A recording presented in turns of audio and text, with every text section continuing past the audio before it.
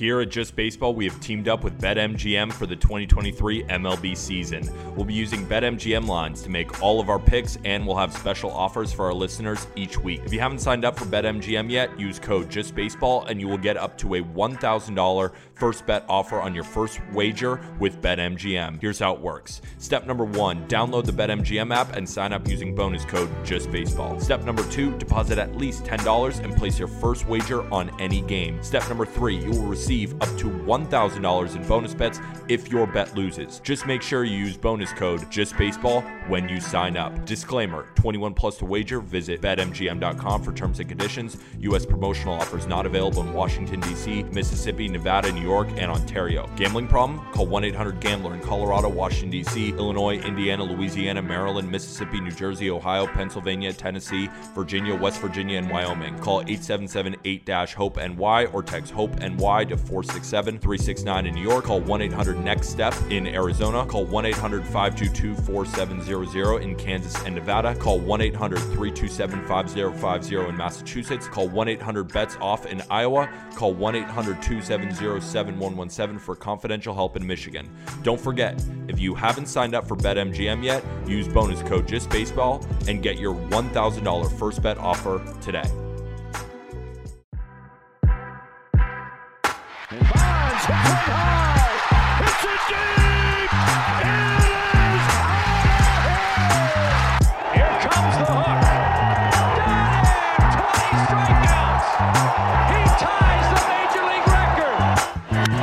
Freeze hits it in the air to center. We will see you tomorrow night. The impossible has happened. Goal! Big fly, Ohtani-san! Towards the corner. It's back. It's gone. Welcome to Slam Diego.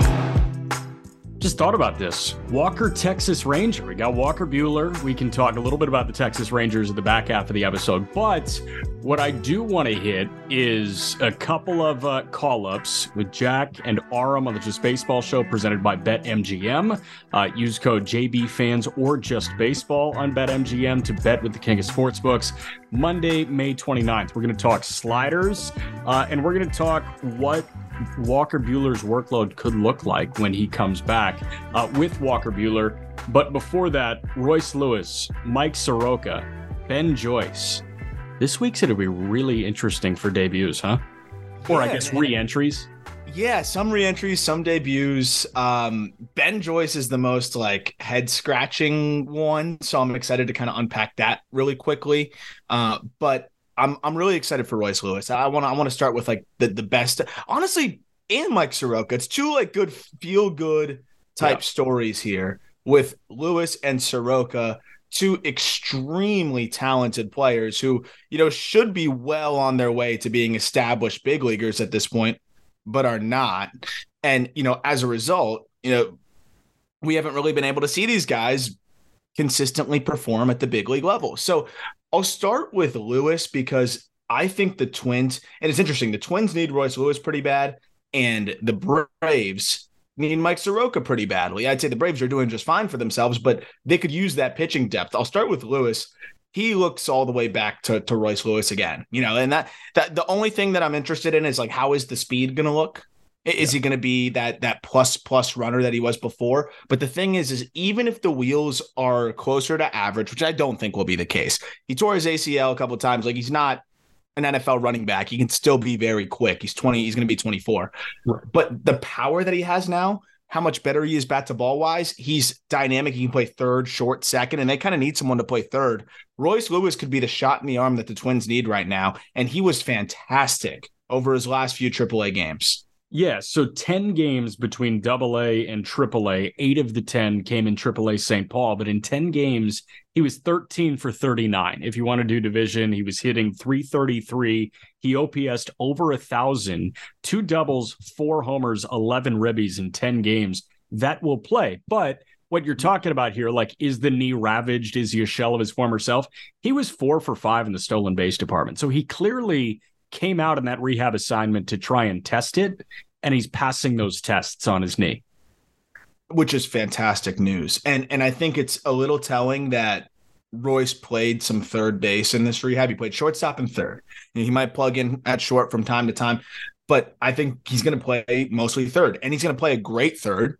And I think one of the most underrated aspects of Lewis's game is his power. And we were just starting to see it last year before he went down. Yeah. And last year was a fluky injury. I know he's been injury plagued, but like he was in center field trying to make a play on a ball similar to Jazz Chisholm and just landed funky when he hit the wall. And, I don't think we have to worry about that as much, knock on wood, with him at third base. This Twins offense has not been great or not as good as we would expect it to be. And Lewis adds speed, adds power, and adds a good glove at third. I think this is going to be really good for the Twins. Yeah. How about Soroka? Because you look at Mike Soroka and you can simply look at the game log, right? This guy hasn't thrown in a big league game since August 3rd, 2020 against the Mets, when, remember, he came off the mound to try and field a little infield squibber and he ruptured his Achilles. Since then, it's been setback after setback after setback. What kind of pitcher are the Atlanta Braves getting? Are they getting the guy from 19? I think they're getting a different one. Probably a different one, but I will say the last few starts of Mike Soroka's AAA stint here, he's looked more and more like that Mike Soroka that kind of took baseball by storm. Was it in 2019, where he really was that young up-and-coming arm? And it's crazy, he's still 25. Right. Last start against the Durham Bulls, and we always talk about the call-up how good the Durham Bulls are in terms of AAA lineups. 6 innings, 2 hits, 1 run, 3 walks, 8 Ks. 8 Ks is the most we've seen from him in a long time. We haven't seen 8 Ks from Mike Soroka since he went down to high A on a rehab start for the Rome Braves against Greensboro, which he was just, it was child's play for him, even being hurt at that point. Yeah. So this is encouraging. And I think that the $1 million question is what you just asked. What do they get? But Jack, if I told you you're getting 70% of Mike Soroka, and let's say that's a 4-starter. Let's say they get a 4 or a 5-starter here. I think that's all they really need. They just need bodies. Like Dylan Dodd right now is not a 5-starter. Right now, he's a AAA arm. Soroka looks like he could be a 5-starter or maybe a little bit better than that. And if that's the baseline, I think you take that. Well, Dodd doesn't look like a 5-starter in Major League Baseball, and Jared Schuster doesn't really look like a 5-starter in Major League Baseball either. He's put together some starts where it looks like he can be a serviceable starting pitcher in Major League Baseball, but that's not him every night. So what you're getting from Soroka is an immediate bump from the tandem of Dodd and Schuster. I understand Dodd and Schuster are both left-handed and Soroka's right-handed. Doesn't matter to me. They need starts. This offense is good enough regardless of who's on the hill and how Snit plays the matchups. Mike Soroka in that rotation, regardless of what he is a positive, as long as he's not just out there as a sacrificial lamb. Which I don't think he'll be. And that's the really cool thing. So I'm excited to see how he does. I want to talk to Walker about Soroka too, because I think they can relate on a level of just extended period of being out, what it's like to get back. And, I wonder if he's been following at all, just kind of seeing him work back, because I know it's a totally different injury, but equally just frustrating and just how much time you're going to miss is pretty absurd. So wouldn't it just be an awesome story, even if Mike Soroka can just be like a 4.2 guy, a 4.2 ERA guy, that's fantastic news. If Mike Soroka gives them 100 innings and he still has plenty of time to give them 100 innings, I mean, you're such a happy camper, dude. If he gives you 80 innings, I think the Braves fans are over the moon with what Mike Soroka can do for them in 2023, especially how 21 and 22 looked. Last one, Ben Joyce. Head scratcher for me. Neto was aggressive, but I loved it. Joyce, what I think the common baseball fan knows about Ben Joyce is when he was at Tennessee, he was hitting 105 consistently. It was 102 to 104. He grabbed a 105.5 in college. What I don't think a lot of baseball fans, really know about Ben Joyce this year, he had a great start to his professional career last year. But do you remember when Rocket City lost a game, allowed 7 runs, and no-hit their opponent this year? Oh, yeah, he played a big part in that. He played a very big part in that. Ben Joyce, I think, is walking 7.5 guys per 9 right now. He can't find the strike zone with 105. He is not the best version of Ben Joyce, and they're calling up the C version of Ben Joyce. So there's a few interesting aspects of this, because you hit the nail on the head, and then he's using those pre-tacked balls. This ain't the Delaware River mud. This is tax baseballs. Some guys that's resulted in more hit by pitches. So maybe he'll feel better with the big league ball. We'll find out. It's really funny to me, Jack, because I feel like Perry Manassian has been checking the box score every single day, waiting for Ben Joyce to just have a few good appearances and say, fuck it, let's call him up. Because I'm looking right now, and it was Walk City, and we talked about it, on the call up earlier this year. But over the last 4 or 5 outings, it's clicked for him a little bit. That's not enough for me to say, okay, let's bump this guy up from double to a big league bullpen, where the zone, we talk about this a lot. And I'm sorry if I rehash it too many times for our religious listeners here, but the biggest change in strike zone is to AAA. AAA is pretty close to the big league strike zone, relatively speaking, because AA is a different beast. You're getting horrible calls there. For pitchers, it's pretty beneficial. I'd like to see a guy like Ben Joyce throw some innings in triple because of the zone and because of the baseball. Perry Manassian doesn't care. I love the aggressiveness. I love the desperation, but this is going to be an interesting ride. He'll be fun to watch. I can say that. And if it clicks for him, though, their bullpen gets that much more formidable. He averages 100 miles an hour with his fastball, averages. But I don't know if 5 outings of limited walks is enough for me to say, oh, this guy's got it. And not to mention, his slider's not that good. It's really just a 101 mile an hour fastball. We'll see. I'm very interested to see how he fares. I hope he does well because he's fun and he's electric. For sure. Only other thing, and of course, I'm going to paint the doomsday scenario. Only other thing before we get to Buehler is, if it does hit a doomsday scenario, if he comes up and walks the world or gets hit hard, I don't think he gets hit hard. I think the only guy that beat Ben Joyce is Ben Joyce. But again, going back to this for the billionth time, if he has a problem adjusting from baseball to baseball, and it seems like Yuri Perez really hasn't, but we'll talk about him after Buehler. But if Joyce does have a problem, do you option him, or is he just up here? Personally, I feel like Neto's just up here. Neto's not down. Well, because Neto's going to give you decent D. If he's your 9-hitter, you're not worried about it. He's not going to be a liability, and he is their 9-hitter right now. If Joyce is a liability, is he a Salt Lake B, or is he just here? Yeah, he's a Salt Lake B. Okay, that's the craziest part. So, look, I'm sure Joyce is amped. It works for him, but it's a roll of the dice. And I think he has the mentality for it, though. This isn't a guy that you're going to stunt his growth. And I'll be tuning in for Ben Joyce's first start, because it's either going to be 1, 2, 3, see ya, or it's going to be a roller coaster. And you know what? If that's your 6th inning guy, it's not the worst thing in the world. With the concerns that we're laying out, I can almost guarantee you it's going to be 1, 2, 3, see ya. Guaranteed. He won't throw one ball. No. Just because we're talking about this, painting the worst case scenario, he's going to be fucking awesome. So that's the deal. Without further ado, here's Walker Buehler. Walker Buehler talking sliders. He's also talking a September 1 return date that he set. Also, how about a possible World Series matchup, right? And, obviously we got to play the game where, each division is wide open. Each league is wide open, right? You've got Atlanta in the National League. You've got a couple other teams getting hot. The Mets are getting hot, aside from what happened in Colorado. And then in the American League, too, you've got a bunch of teams that are playing really well. But Dodgers-Rays was a really exciting weekend set to watch. So we want to grill you here. But first, you got to walk us through what we're drinking, man. You're excited for this showcase, huh? What's going on? Rubbing your hair. So the first few weeks of this, right, we've done some pretty good stuff. I won't lie to you. I've brought you guys really good stuff, stuff that anyone listening, if you want kind of what bourbon should be like, it's probably, the first 4 that we got. This is kind of a pretty cool example of something different, right? So this is called Ancient Age. This is an $11 fifth, $18 handle. So I would like for you guys to give it a go. Yep, I've got it. So what I will tell you is essentially this Ancient Age, $11, is the same mash bill. So it's made out of the same things as this, which is Bland's, which is one of the best in the world. So what you have here is one is very young, one is very old.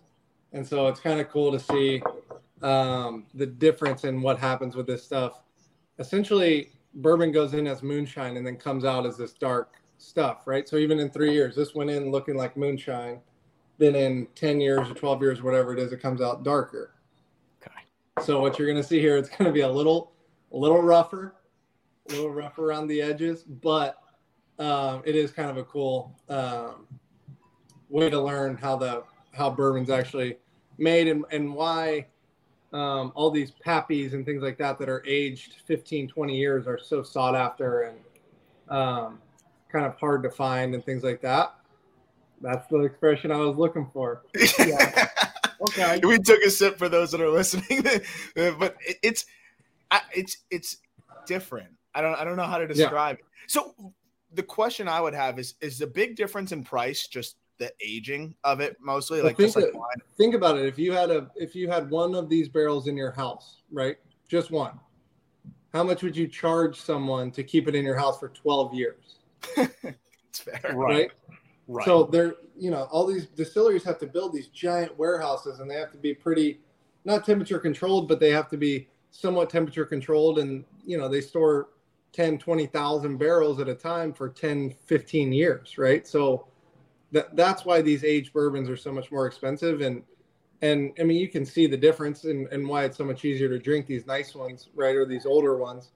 But what goes in there is pretty much the same. So also, like, in terms of availability, I've never sought this out.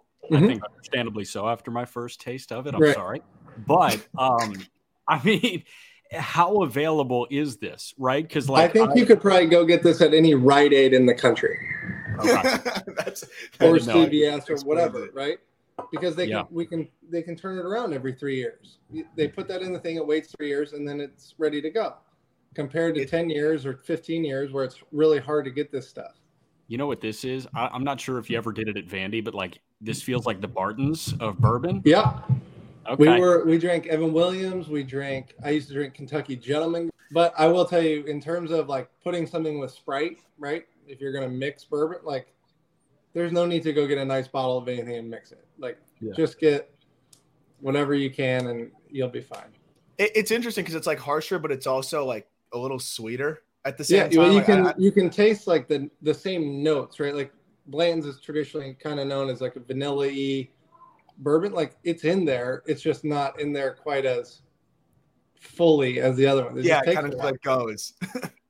I'm kind of mad at you for showing us so many nice things and then giving us this. Yeah, you should have eased us up into better stuff. He gave us like the fire right away, and then just we were talking sliders. I threw a breaking ball. It is what it is.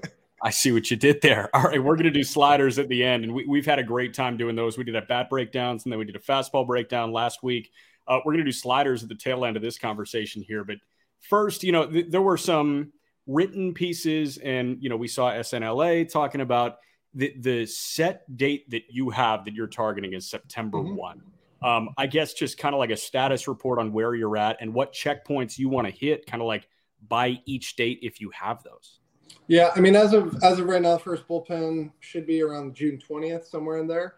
That September 1 is a pretty ambitious date. I would say second Tommy John coming back in 12 months and a week is pretty ambitious, but I think that was kind of interesting just because it was perceived as a set thing or something that if I'm not back by September 1, I'm not coming back kind of thing. Right. Like that's my goal. And listen, I don't want to have any arrogance in this, but the reason I think that a lot of us succeed or get to play in the major leagues as long as I have been fortunate to do it is because like I can set goals like that and expect them of myself. And,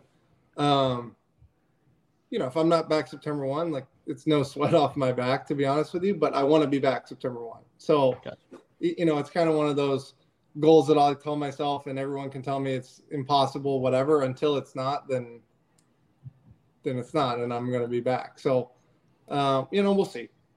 Yeah. So the one follow-up I have on that is like, there's this interesting balance of, wanting to push yourself and get better and stronger as fast as you can without also pushing it too far and maybe undoing some of that recovery that you've already been able to do. How do you toe that line? Because I imagine that's got to be hard. You got to probably rein yourself in a little bit sometimes because I'm sure you're so eager to push it. How do you balance that? That's why we have agents. I'm going to push until until, the cows come home. I don't care. Like, I'm going to try and go as good as I can. And then I have to have guys like my agents tell me that I'm being an idiot. And that's kind of the push and pull of this game. Right. And, listen, I've been with the Dodgers this would have been my 6th year. I love being in LA. I want to win in LA as much as possible. And I'm trying to enjoy and be a part of every game I can be there. Right. So, missing 140 games sucks, and I don't like it. So I want to be back. I want to wear the uniform, but I guess the agent side of the game tells you that I want to wear the uniform for another 5, 6, 8, 10 years. So it's kind of that weird balancing act, and I wish I had a better answer for you, but it really is. It's kind of everyone that supports me, and my wife and my family and my agents and the organization and whatever. You have to find a way to make really good decisions for everyone. And I think there's always kind of one of those, there's always a middle ground that probably works out better for everyone. And that's the thing, like your entire support circle, A, would love to see you pitch in the 2023 World Series, but B, also wants to see a bust in Cooperstown with you wearing a Dodger hat, right? Like, you know what I mean? Like, obviously that's a lofty goal, but like everybody wants what's best for you. Yes, in the short term for sure, but like also in the long term, you know what I mean? So I'm sure you're dealing with that. Aram, I know, wants to bring up another guy that's, spent a lot of time away from the field and is working his way back this week. But man, I mean, let me just say that would be badass if you were back this September. Because, we talk about Harper like this. You had the surgery, what, 3rd week of August last year? That'd be 12 months. In a week, Come on. Well, my first one, I think it was 370 days. I think my first one was. So, I've done it before. I don't know. And when you come back, I guess the flip side of it too is, like, you can come back from the surgery and be really healthy, but we've seen it with guys come back and they come back in the middle of the year and they're just not really the same guy. But then the next year they're back, right? Like, I'm not going to come back and not be in a position where I feel like I can really contribute. And I think that's one of the biggest things. I in no way think the Dodgers would do this, but I don't want to come back and they just put me on the roster because of what I used to do. I want to be able to contribute and be, valuable. It makes sense. And from the proponent of like getting stretched out and that whole approach as well, like it's one of those things where what's the process of like getting yourself to the point where you can now throw 3, 4, 5 innings? Because, a lot of people always like to float the idea of like, oh, he can come in and contribute in smaller spurts. But, I know that you are interested in being able to go 4, 5, 6 innings when you come back. Like, is there any difference there in the timeline of like, I could come back and go a couple innings, which, I know you want to start. So like, how does that work in terms of your timeline as well? Yeah, I mean, I think the state of baseball kind of helps me in that respect too, right? In that there is openers, there is guys that start and throw 2, 3, 4 innings, and if that's the role that I need to be in, then we look at it and see if I'm ready to be in that role, right? If I'm good enough to do that. I guess the difference in my first and second surgery is that I've played enough in the major leagues that I know, like, I guess it's the hitters aren't going to necessarily tell me in my rehab starts and things like that. I'm going to know if my stuff is going to work.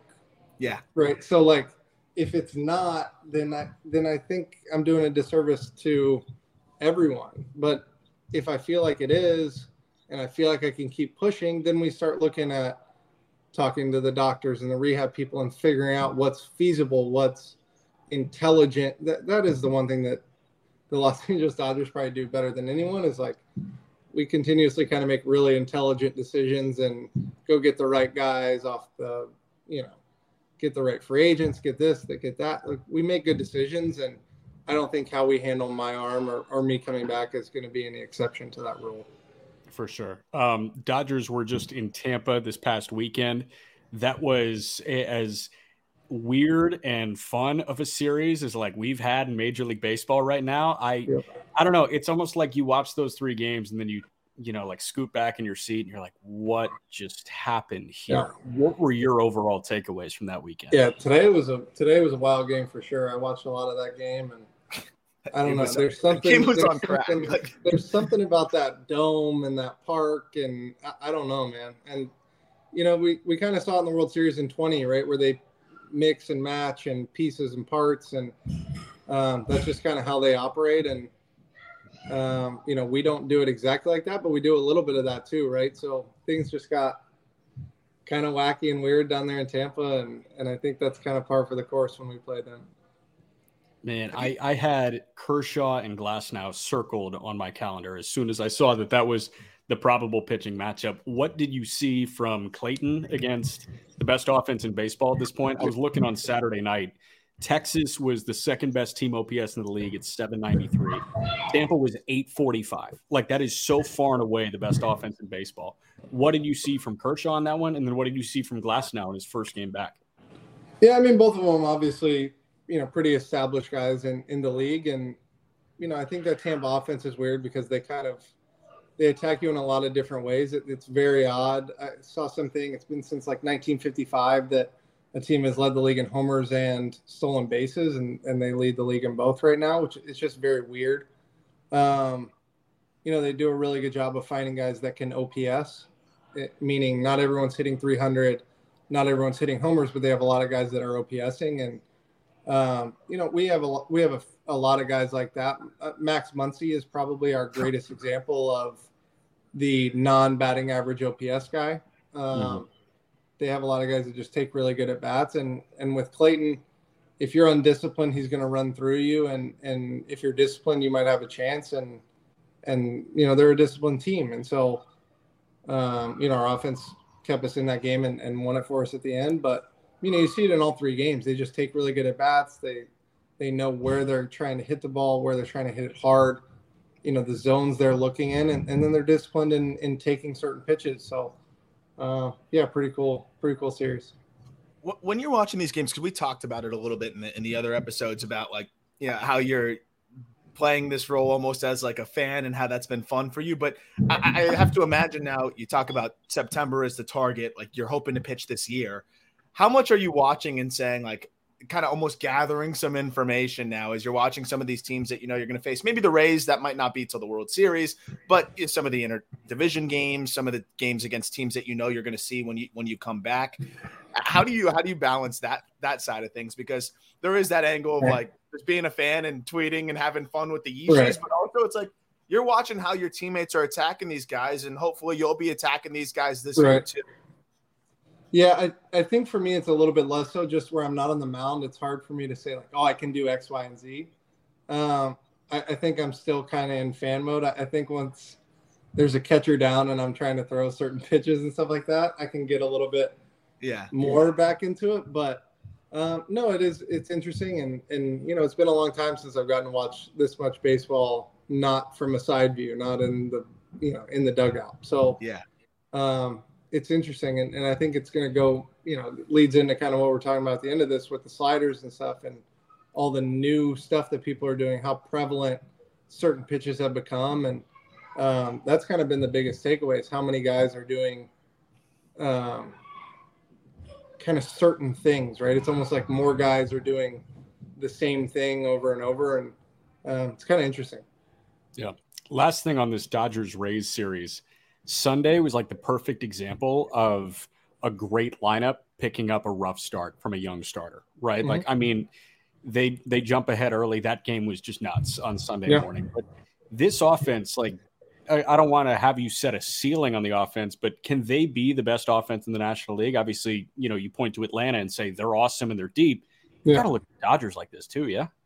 Yeah, I mean, I think we have a pretty cool mix. Atlanta is extremely deep, and obviously their top couple guys are really, really, really talented.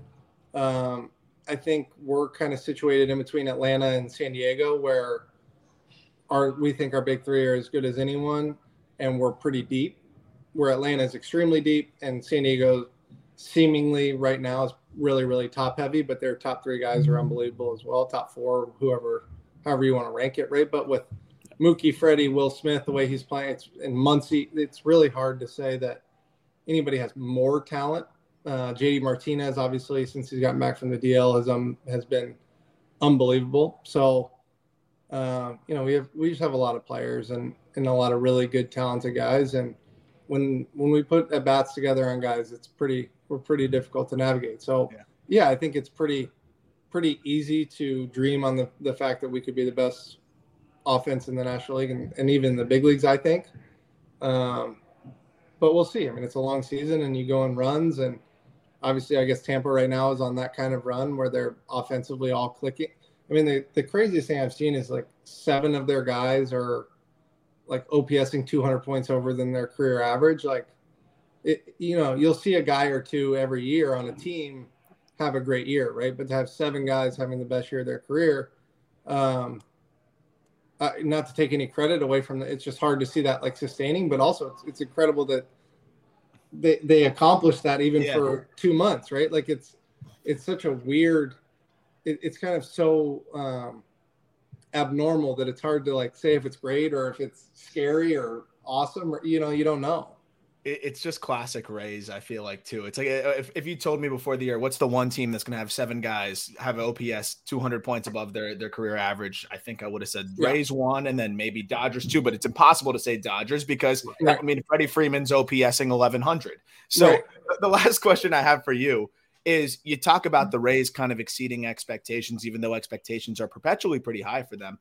And I know you're watching more baseball than ever. Before we dive into, breaking down some of these arsenals, what's a team that's maybe stood out to you a little bit more than you would have expected? Like, is there a team out there that now that you're watching, a lot more on television and you watch from a different angle, as we've talked about in the past, is there a team that stood out to you that's just like, wow, they can play a little bit better than I thought they would this year, and that might be on your radar a bit more? Yeah, I'll give you 2 for 2 different reasons. I think Arizona is doing a good job.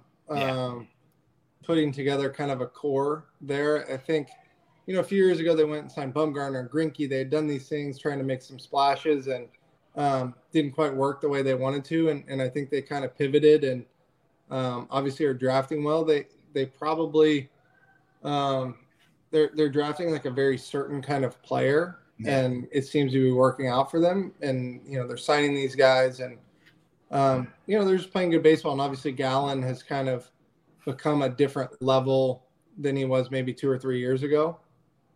So I think they're doing a good job over there. I don't know if their record is going to reflect it and all of that stuff as 162 goes by, but I think they're doing a really good job there. And then Texas, I think it's really interesting in Texas because offensively, they've kind of had the same pieces and parts last year and this year. But offensively, it seemingly is coming together now, which is really weird because they went out and signed all this pitching, but now the offense is doing really well. So obviously with DeGrom hurt and kind of on the mend, I guess, and watching Evaldi has been really, really cool, especially, he's probably the prototype now for guys with 2 Tommy Johns and a guy that reached out to me when I got surgery again. So that's so cool. Somehow rooting for him, even though he's on a different team. But no, those are probably the 2 that I think are probably, I don't want to say overachieving because that's not the phrase, that are, doing things well and kind of you can make sense of what they're doing. Also, Baltimore is playing really well. I don't know. I think a lot of people thought they were a year or 2 away, and I don't think anyone I think everyone thinks they're doing a good job, right? Like they got Rutschman and they've got these young players that are playing really well, but I don't think anyone thought it would be happening this quickly. Right. Jack, I love that he mentioned the Rangers because we were just talking about how we're going to talk about them on the outro because it's like they're doing this without DeGrom, and the team just looks like it's coming together. Nathaniel Lowe comes out and says, we're the team to beat in the division, which is, I love that energy. It's fun. Well, they're paying 6 starters right now, right? Really paying 6 starting pitchers, which is something that you just don't really normally do. And so it's wild to me that they're doing that. And then their offense is the thing that's kind of carrying them. If you don't have DeGrom, it's hard to say that your staff is carrying you. Yeah, that's 100%. we are going to go over DeGrom here in a moment because he has, one of these sliders that jumps out among most. This is the point of the programming that's probably best ingested via YouTube, and we've got some great feedback on the plate appearances, like over the course of it at bat, how guys are going about striking dudes out. We also got some good feedback on four-seamers as well. So we're going to jump into sliders now, and we're going to kind of do the same thing. I've got Kershaw, DeGrom, Ohtani, and Dylan Cease to end this. And we're going to start with your guy, Kershaw. I guess first and foremost, what makes Clayton Kershaw's slider so special? I think first of all, it's the spin, right? So it's hard to, show you without having played catch with him or hitting against him, right? But the spin is so similar to his fastball, and then I think secondarily it's the command, right? If you look at all of these, they're always going to be on his glove side unless he doesn't want them to be. He really, really locates his heater on this inner third, and especially inner third down. And he's just pretty relentless with it, right? He kind of, if you can't hit it, then that's all you're going to get, and you're not going to hit it. And it's very late. It's also, it's got this certain shape that I think his arm slot will tell your eyes that the ball's not going to be able to do what it does. So people talk about late movement. And I always think that's so fascinating because you can see it and you can see the effectiveness of it. But how is that something that you can control as a pitcher? Is it something, or is it just kind of a natural effect that you have on the baseball that you can't really control? I think it's so wild. How do you make the ball break later? Yeah, I mean, everyone thinks velocity is this huge proponent, and it is, right? Velocity is important. Of course. But the efficiency of the throw and kind of the force that he creates, right? Clayton's a big man, and he used to throw 96, 97, and now it's 93. But he still is creating a lot of force. And I don't really know how to explain it, but he can force the ball further towards the zone before it has to start moving. And he also spins it well. The numbers won't say that, but the spin. It's like the spin efficiency. Yeah, and just it's like the way his hand works is the way it's supposed to happen. I don't know how else to say that. It's like he does it cleaner than most people. Yeah, we're going to roll it from this start on Saturday. This is Isaac Paredes, who, again, you're mentioning it's always glove side, and that heater plays well, low and into righty bats. Yeah. We've also got one against Wander Franco here, and kind of that's more the prototype one there. Got you. So we're going to the Franco one again, and this is. So this one, the first one was the first one first. What was the count on the first one?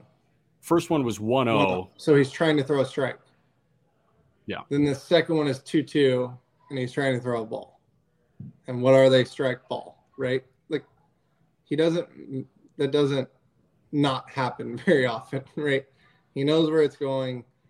He's very comfortable with the shape of it most of the time. He's talked publicly on SNLA about where he wants it velocity-wise and why it's super important. And I think the big thing for him is when it's 85, 86, it's just not quite as late. He can make it bigger. But how late it is the biggest thing for him. And, he just has different feel than most people. So is the goal on that 1-0, because it starts kind of middle-ish and then dives to the bottom of the zone, but like you said, it's a strike, and that's the goal there. Is the goal also to make that look like a fastball as long as possible? That's not the goal. That's not the goal. That is what happens, right? This ball spins exactly like his fastball, and it looks like it about 55 feet. So when does it stop looking like his heater? Right here, I guess? Yeah, the moment you see that little turn. And that's the term tunneling, basically, right? That's where And he does it as good as anyone in the major leagues. Got you. All right, so jumping to DeGrom here. I mean, this guy has one of the higher speed sliders that we've got in baseball, right? Now, I've got one that works glove side against Gleyber Torres and a righty-righty, and then he's seeing a lefty, and he's going backdoor. You want to start with the righty-righty? Yeah, I mean, both of them are good examples, right? Because the ability to go both sides of it is a huge example of how good he is, right? To make the ball go right to left, your hand has to be in such a position, right? It has to be on the outside of it. And to do that way over here on your arm side is difficult. That's why these backdoor, like when somebody backdoors somebody, like, oh my God, that was really cool. It's hard to do. Yeah. That was going to be my question is how hard is that? Because that seems like the hardest pitch to hit. Yeah. It's hard to hit and it's hard to throw. And he can do it with some relative ease. And, it's the same thing with Kirsch. He commands it really, really, really well. And if you look at this one's like up and away. So you're trying to throw a pitch that goes down and to the left, and he's throwing it up and to the right. And still making it move. Like visually, you can see it move. I think the other misconception here is when a lot of people watch these games on TV, like these pitches move more than they look like. Yeah. To your eyes. Especially with that Arlington angle. Yeah. That like you're going to get there. That ball's moving like 8, 10, 12 inches. And it looks like it's just baby cutting in there. It's not. And it's up and it's away, and he cuts it right over there. It's pretty wild. But that's the thing that, real quick, that's the thing that kind of gets me about certain camera feeds, right? Mm-hmm. Because, you're talking about, how it looks like it's a baby cut. It's offset a little bit. We see a lot of them offset to the left field side of second base. Yeah. But if you get the opportunity, like anybody listening, whether it's a minor league game or a big league game, to sit directly behind home plate, you see these things moving so much more horizontally than what it looks like. Yeah. But same thing as Kirsch, where it's command driven. It's a really, really clean 4-seam fastball that he really commands to a certain area. And then he throws the slider off of it all the time. And both those guys have really, really good third offerings, right? I think with DeGrom, it's more of his changeup. And with Kirsch, it's more of the curveball. Right. But both of them are predominantly fastball slider because they command them both so well.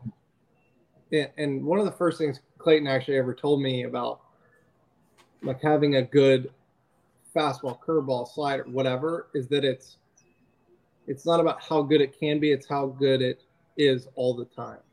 Like 80% of your throws, your best ones and your worst ones, take those out. How good are the 80%? And both these guys are kind of elite in that they really don't throw many bad ones, and even their average ones are really, really good, and they're really consistent. Totally different. I was just going to say, outside of the obvious, when it comes to the slider, what's the hardest part about being so consistent with it? Is it the release point? Is it just kind of the feel to spin it?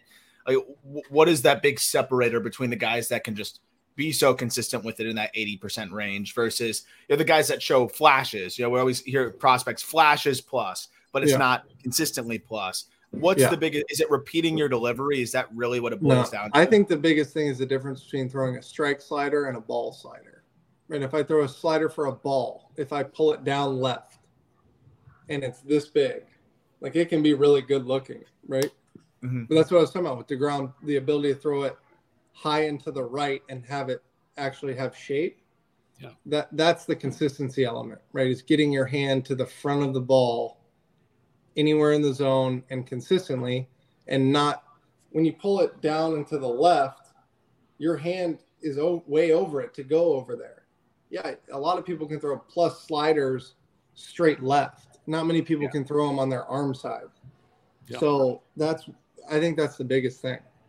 But so this is a different thing as well, because I really struggle with throwing the Kershaw or DeGrom kind of really hard late slider. I'm better at spinning the slider, making it more of a sideways curveball, which is kind of the new wave, and everyone says sweeper and whatever. I think it's really similar to the old school like slurve. Yeah.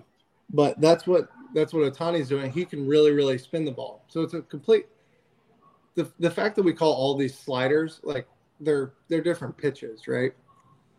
But and how much harder is it to be consistent with it when it breaks that much, though? That's the thing with the sweepers that's interesting to me. Is like when you have the shorter sliders, it's a lot easier. Really? Because I have a tough time getting that perfect hard throw spin, but I can spin around it pretty regularly, right? Gotcha.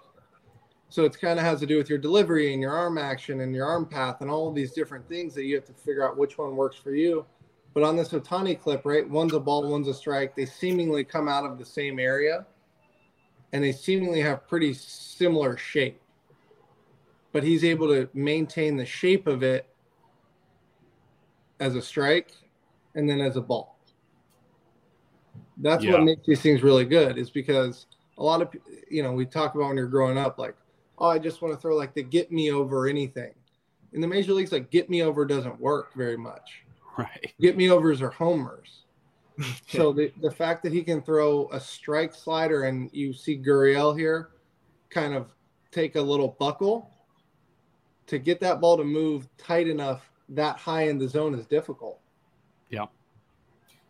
So on the slider point and the late breaking slider, kind of going back to Kershaw and some of the other guys, because this is just downright nasty.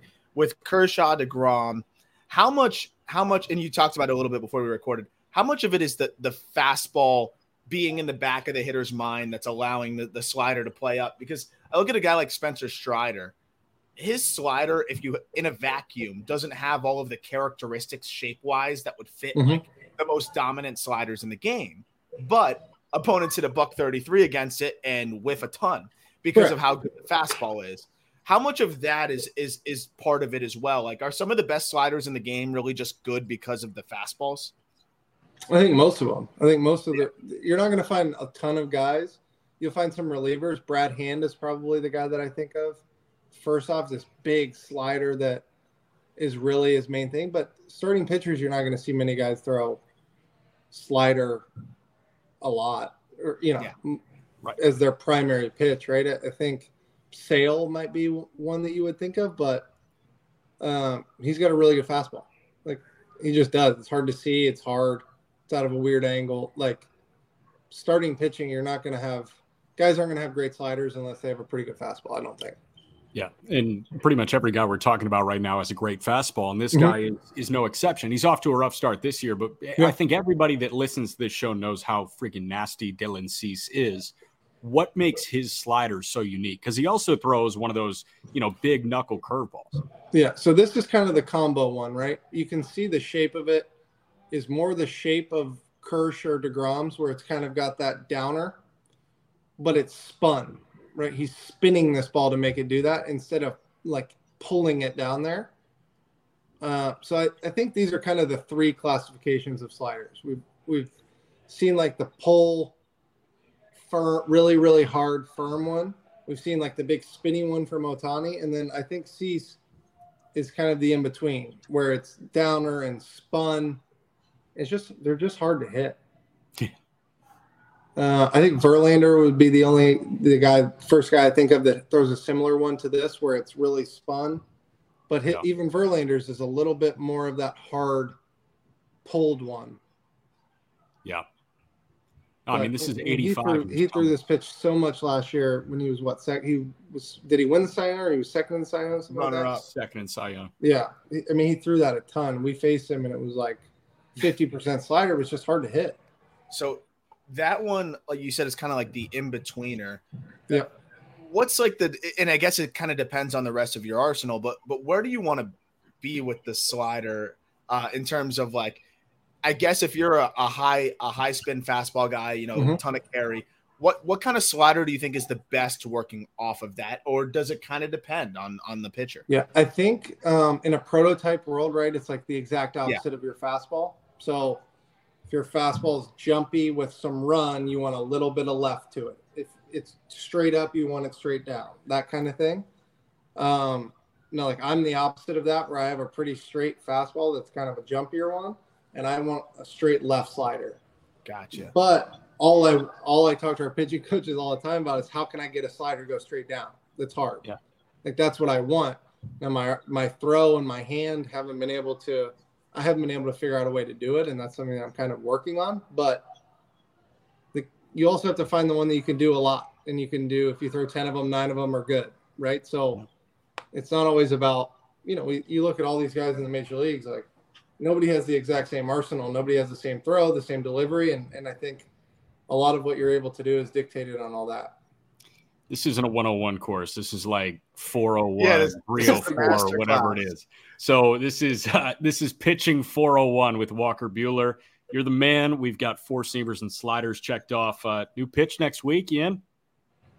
Yeah, we're going to go cutter. Cutter. All right.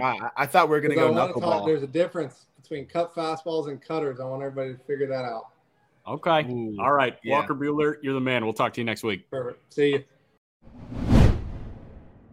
All right, we just got done with Walker. Now Texas Ranger. We're going to talk about the Rangers and then Yuri Perez here. Yuri went 5 shutout innings, 2 hits, 3 Ks, 4 walks. But the Texas Rangers took 2 of 3. As you can tell, this bourbon's getting to me right now. Yeah, I don't know what's going on. I was gonna say, I'll preface this outro here. I didn't eat anything all day. I chugged a coffee before the episode because I'm not feeling well and I was a little tired. And then we did the bourbon tasting, and I'm feeling it, dude. This has got to be the closest to intoxicated I've ever been for an episode of anything, because I'm not recording an episode of anything with any legitimate intoxication being there. I'm definitely feeling it a little bit. So let's talk about Yuri Perez and the Texas Rangers, which I was pumped that Walker brought them up because we had planned that prior. We didn't, not in terms of asking Walker about it. That question came in my mind as we were going, but you and I talked about it before we recorded. We're we're going to talk Rangers on the outro because what they're doing is amazing. Yeah. And then I asked Walker, what teams are standing out to you? And he talks about the Rangers. I loved that because that kind of tees us up perfectly here. You cannot deny the Rangers right now. You just can't. The way they are playing, it seems like a sustainable level of success too. Not just because they have one of the greatest, in terms of talent, pitchers of all time not pitching right now, because I'm not banking on DeGrom coming back. I'm just not. I'm banking on them getting more than 0 from him. But anything you get from DeGrom is probably a bonus. It shouldn't be viewed that way from a Ranger standpoint, but I think from us, and most people that are just general baseball fans or covering baseball, they're probably looking at it like whatever you get from DeGrom's a bonus, and it's unfortunate that that's the case, but it is. But they're doing it without him. And I think even if DeGrom does not come back, which he will at some point, we'll just see how long it lasts, this team's for real. With the way Eovaldi's throwing, with the way all these guys are throwing in this rotation, and they've got other arms coming up. They've got other arms that could contribute. It's hard to not be sold on what they're doing. Yeah. So the way I look at the Texas Rangers here, there are 7 teams in Major League Baseball scoring 5 or more runs per game. Arizona is right at 5 runs scored per game, which is the 7th best clip in baseball. Third most is the LA Dodgers at 5.43. So there are 2 teams over 5.5. Tampa is right at 6 runs per game. And the Texas Rangers are at 6.4 runs per game. They're almost half a run better than the second best, who is half a run better than the third best.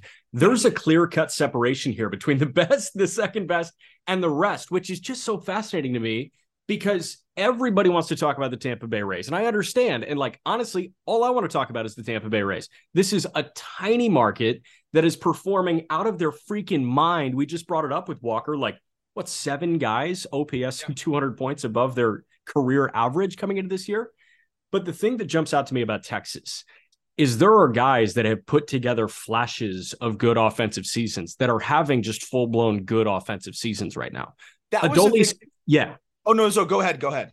No, I was just going to say, Adolis Garcia, I think, is the perfect example of what's happening with the Texas Rangers. Yeah. That guy we knew, good bat, turned into a great bat. That's the thing. I was going to say, you look, and I don't think the Rays, I don't think there's anybody on the Rays where I'm going to say, oh, that's a sham. That's not sustainable. I do think that some of those guys are going to let off a little bit of steam. But you look at the Texas Rangers, kind of 1 through 9 right now, and then including the bench. Is there anybody that you look at and you say, no way he sustains that? The only guy, maybe the only guy, is Leody Taveras. Yep. 822 OPS right now. He's 316, 378, 444. I don't know if that lasts. But remember, this was a long-time top prospect who gives you a ton of value in the outfield regardless and is still 24 years old somehow. Talk about prospect fatigue. But I look 1 through 9, and I'll just fly through it really quickly. Jonah Heim, he's come down to earth a little bit already, so you can't really knock that. 785 OPS. I think he can hover around there. Nathaniel Lowe, 805 OPS. I think he could be better than that. Marcus Semien, 858. I think he sustains that. Yeah. Ezekiel Duran, 855, maybe lets out a little bit of steam, but I've always loved Duran. Josh Young, 836. Kind of expect that. at his best, and he's kind of growing into what we thought he could be. Robbie Grossman, 691, whatever. Adolis Garcia, 830 OPS. That's pretty believable, honestly. Leote, 822. That's the one question. Brad Miller, 637. And then you look at Corey Seager, 991. Like, yeah, he might come to earth a little bit, but he's Corey freaking Seager. So, okay, I'll settle at 875, whatever it is. Right. And the only other one that jumps to me is Travis Jankowski, who's hitting 310 with a 790. Like, I don't think Jankowski's a 790 guy, but he could be a 725 games. Yeah, that's exactly. That's fine. But they also don't have Mitch Garver, who's been hurt. Garver will come back and be a bat that they insert into the lineup. And they have a ton of trade capital, which is what I love about this team, too. I've already been like pimping out Jorge Soler because I'm like, this guy's going to opt out of his contract. Like, how insane has Soler been? 17 home runs. He's got a player option. I promise he opts out of it. If the Marlins aren't looking good, you imagine like that's a guy that the Rangers could trade for in 2 seconds and not blink. They've got Justin Foscue, who's raking in the upper minors already, who they could trade and not even blink. They have so many other guys that they can move, and they have a ton of trade capital. Their system is fantastic. Their pitching has been good. But I don't think this offense is going to slow down. I think by the time that this season is over, this might be one of the best offenses in baseball as it is, already so far this year. I'm all the way in on the Rangers. I think the only question is, does the pitching sustain? Would you agree with that? Like, is it more of a question of the pitching maintaining this than the hitting maintaining this? So I don't know. You look at these offensive numbers, and obviously the immediate question is, can the offense remain the best offense in baseball? So I think that the question resides around the offense in that case, because they're the best, right? Are they going to regress to top 7, like in the 5 to 10 range? Because that's a different story now. But yeah, man, I think asking about Nathan Eovaldi, asking about John Gray being a sub-3 ERA guy. That's the thing. Like, everybody wanted this. Obviously, we've joked about Dane Dunning a little bit, who's got a 1.67. But I mean, yeah, I guess the question is around pitching. That's the thing for me is how long is this going to last pitching wise? Gray's got a 4.6 FIP. Mm-hmm. Evaldi's Evaldi. Like he's here. If he's healthy, he's a dude. Yeah. All the underlying stats look fantastic. The stuff is all the way back. As Walker said, like, this is the poster boy of the double TJ. Like, this guy's back and shoving. Perez, I think, could even be better. I think he'll be fine, even though the underlying, he's always outperformed the underlying. I'm more concerned about the pitching. But the thing is, they have all this trade capital they could go get an arm. I think Nathaniel Lowe is very fair to say that they are the team to beat. At the end of the day, of course, it's the Astros in everybody's mind and Vegas's mind and whoever you ask. But the Rangers have every right to say we are the team to beat right now. Like, in terms of, having that confidence in yourself, you're 33-18. They've got every right to say that. And I told you pretty much at the beginning of this podcast, I'm in on what Chris Young is selling. Yeah. And a big part of that was, conversation I had with Jack Leiter, and Jack Leiter telling me about, how Chris Young came and, kind of gave him the whole lowdown of what the plan was for the organization. And that was a big selling point for him on wanting to be a Texas Ranger. And hearing that and then seeing what they were doing and pretty much backing up every single thing that he told Jack, like, that was where it was like, okay, I'm in on this. They're backing up. They're walking the walk now too.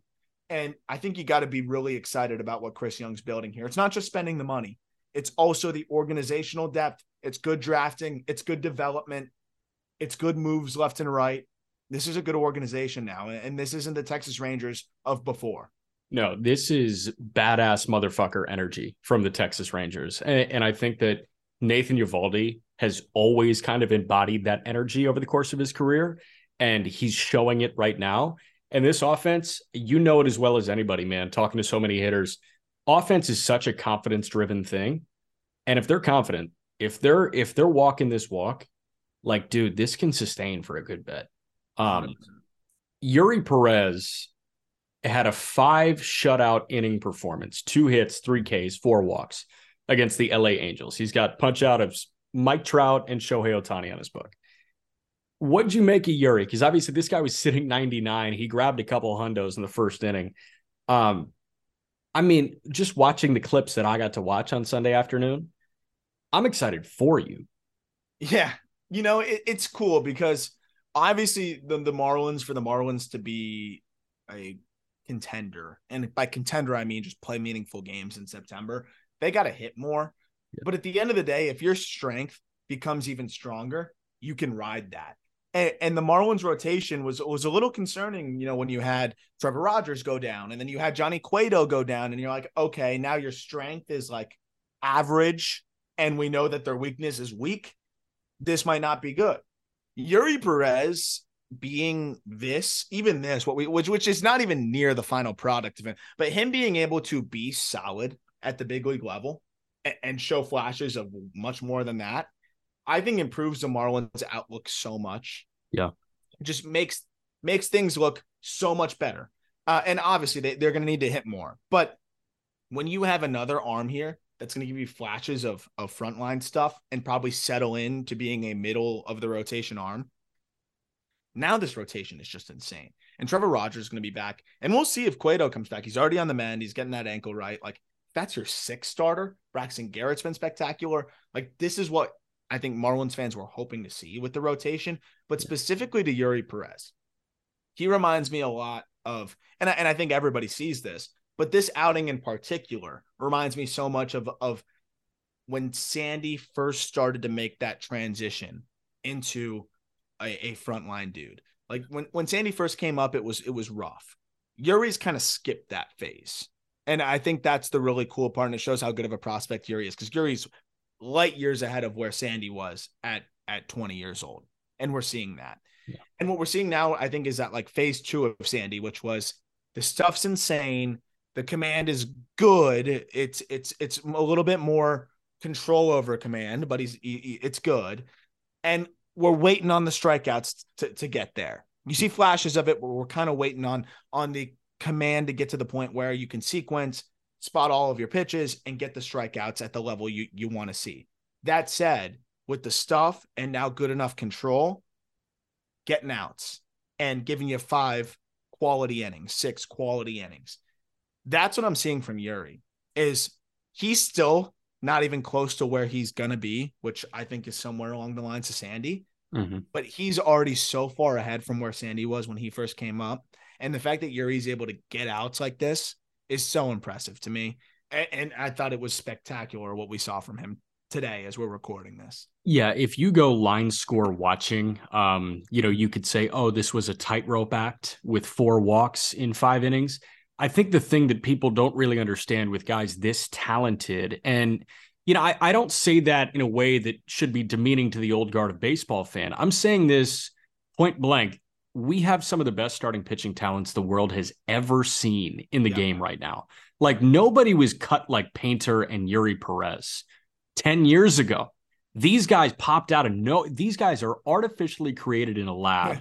And they say that they have like families and they were born and had a childhood and all that. I just immediately assumed that they were like 17 years old and top prospects already. But Yuri Perez, he is like as gifted as anybody that we've seen, I don't know, in a decade. Like, I couldn't even give you the precedent here. Like, he's got such a unique archetype. So with Yuri, like, the thing is, he is so unhittable at 20 years old that he can work around 4 walks in 5 innings, which is unique. And here's the way he does it. And by the way, Sandy has been a big mentor to him already. Yeah. Patrick, you talk about the line score, and there's so much more to it than the line score. Patrick Sandoval on the other side for the Angels. By the way, the Marlins won this game 2-0. Yeah. 6 innings, 8 hits, 2 runs, 2 walks, 2 Ks. Yuri goes 5 innings, 2 hits, no runs, 4 walks, 3 Ks. Hard hit baseballs against Patrick Sandoval, 1, 2, 3, 4, 5, 6, 7, 8, 9. Hard hit baseballs against Yuri Perez, 3. This guy, I think, 3 and 2 count. He's going to make a pitcher's pitch. If Mike Trout or Shohei Ohtani lays off of it, they lay off of it. He has so much confidence in himself already to get that ground ball next at bat, or to get that out next at bat. So he's not afraid to put guys on, because he knows that he's not going to get squared up that much. And that's the thing that really stands out to me is, he made Trout look uncomfortable. He made Ohtani look uncomfortable. Punch them both out. 3 hard hit baseballs the whole game. That's it. So that's why I'm really sold on what we're seeing. Is he going to have some starts here and there where he might struggle? Sure. He's 20 years old, and sometimes the command is not perfect. But to me, this is one of the most special talents, like you said, that we've seen kind of come up and just instantly take them out at 20 years old. And I'm excited to see more and more because, again, like this is a guy that's still learning, but the fact that he's able to get outs like this without perfectly being the swing and miss guy that he will soon be is really impressive. And he still had 12 swings and misses today. Like that's still really solid. The strikeouts will come. But I think this is a really impressive thing. Like Sandoval went one more inning, 4 swings and misses today. Yuri had 12. He's going to get there. Also hit 100 4 times, maybe 5 times today. Damn, man. It's fun to watch. Damn, man. All right. Just Baseball Show presented by BetMGM. Use every link we've got in the link tree and in the show notes. Get your merch. We've got some exciting merch stuff hiding, like some Easter eggs on the site. So if you can find them, like go buy them. We've got some sweet new stuff. So everybody go capitalize on that. Give us 5-star reviews, all that good jazz that Peter usually talks about. And Peter and I will talk to you tomorrow.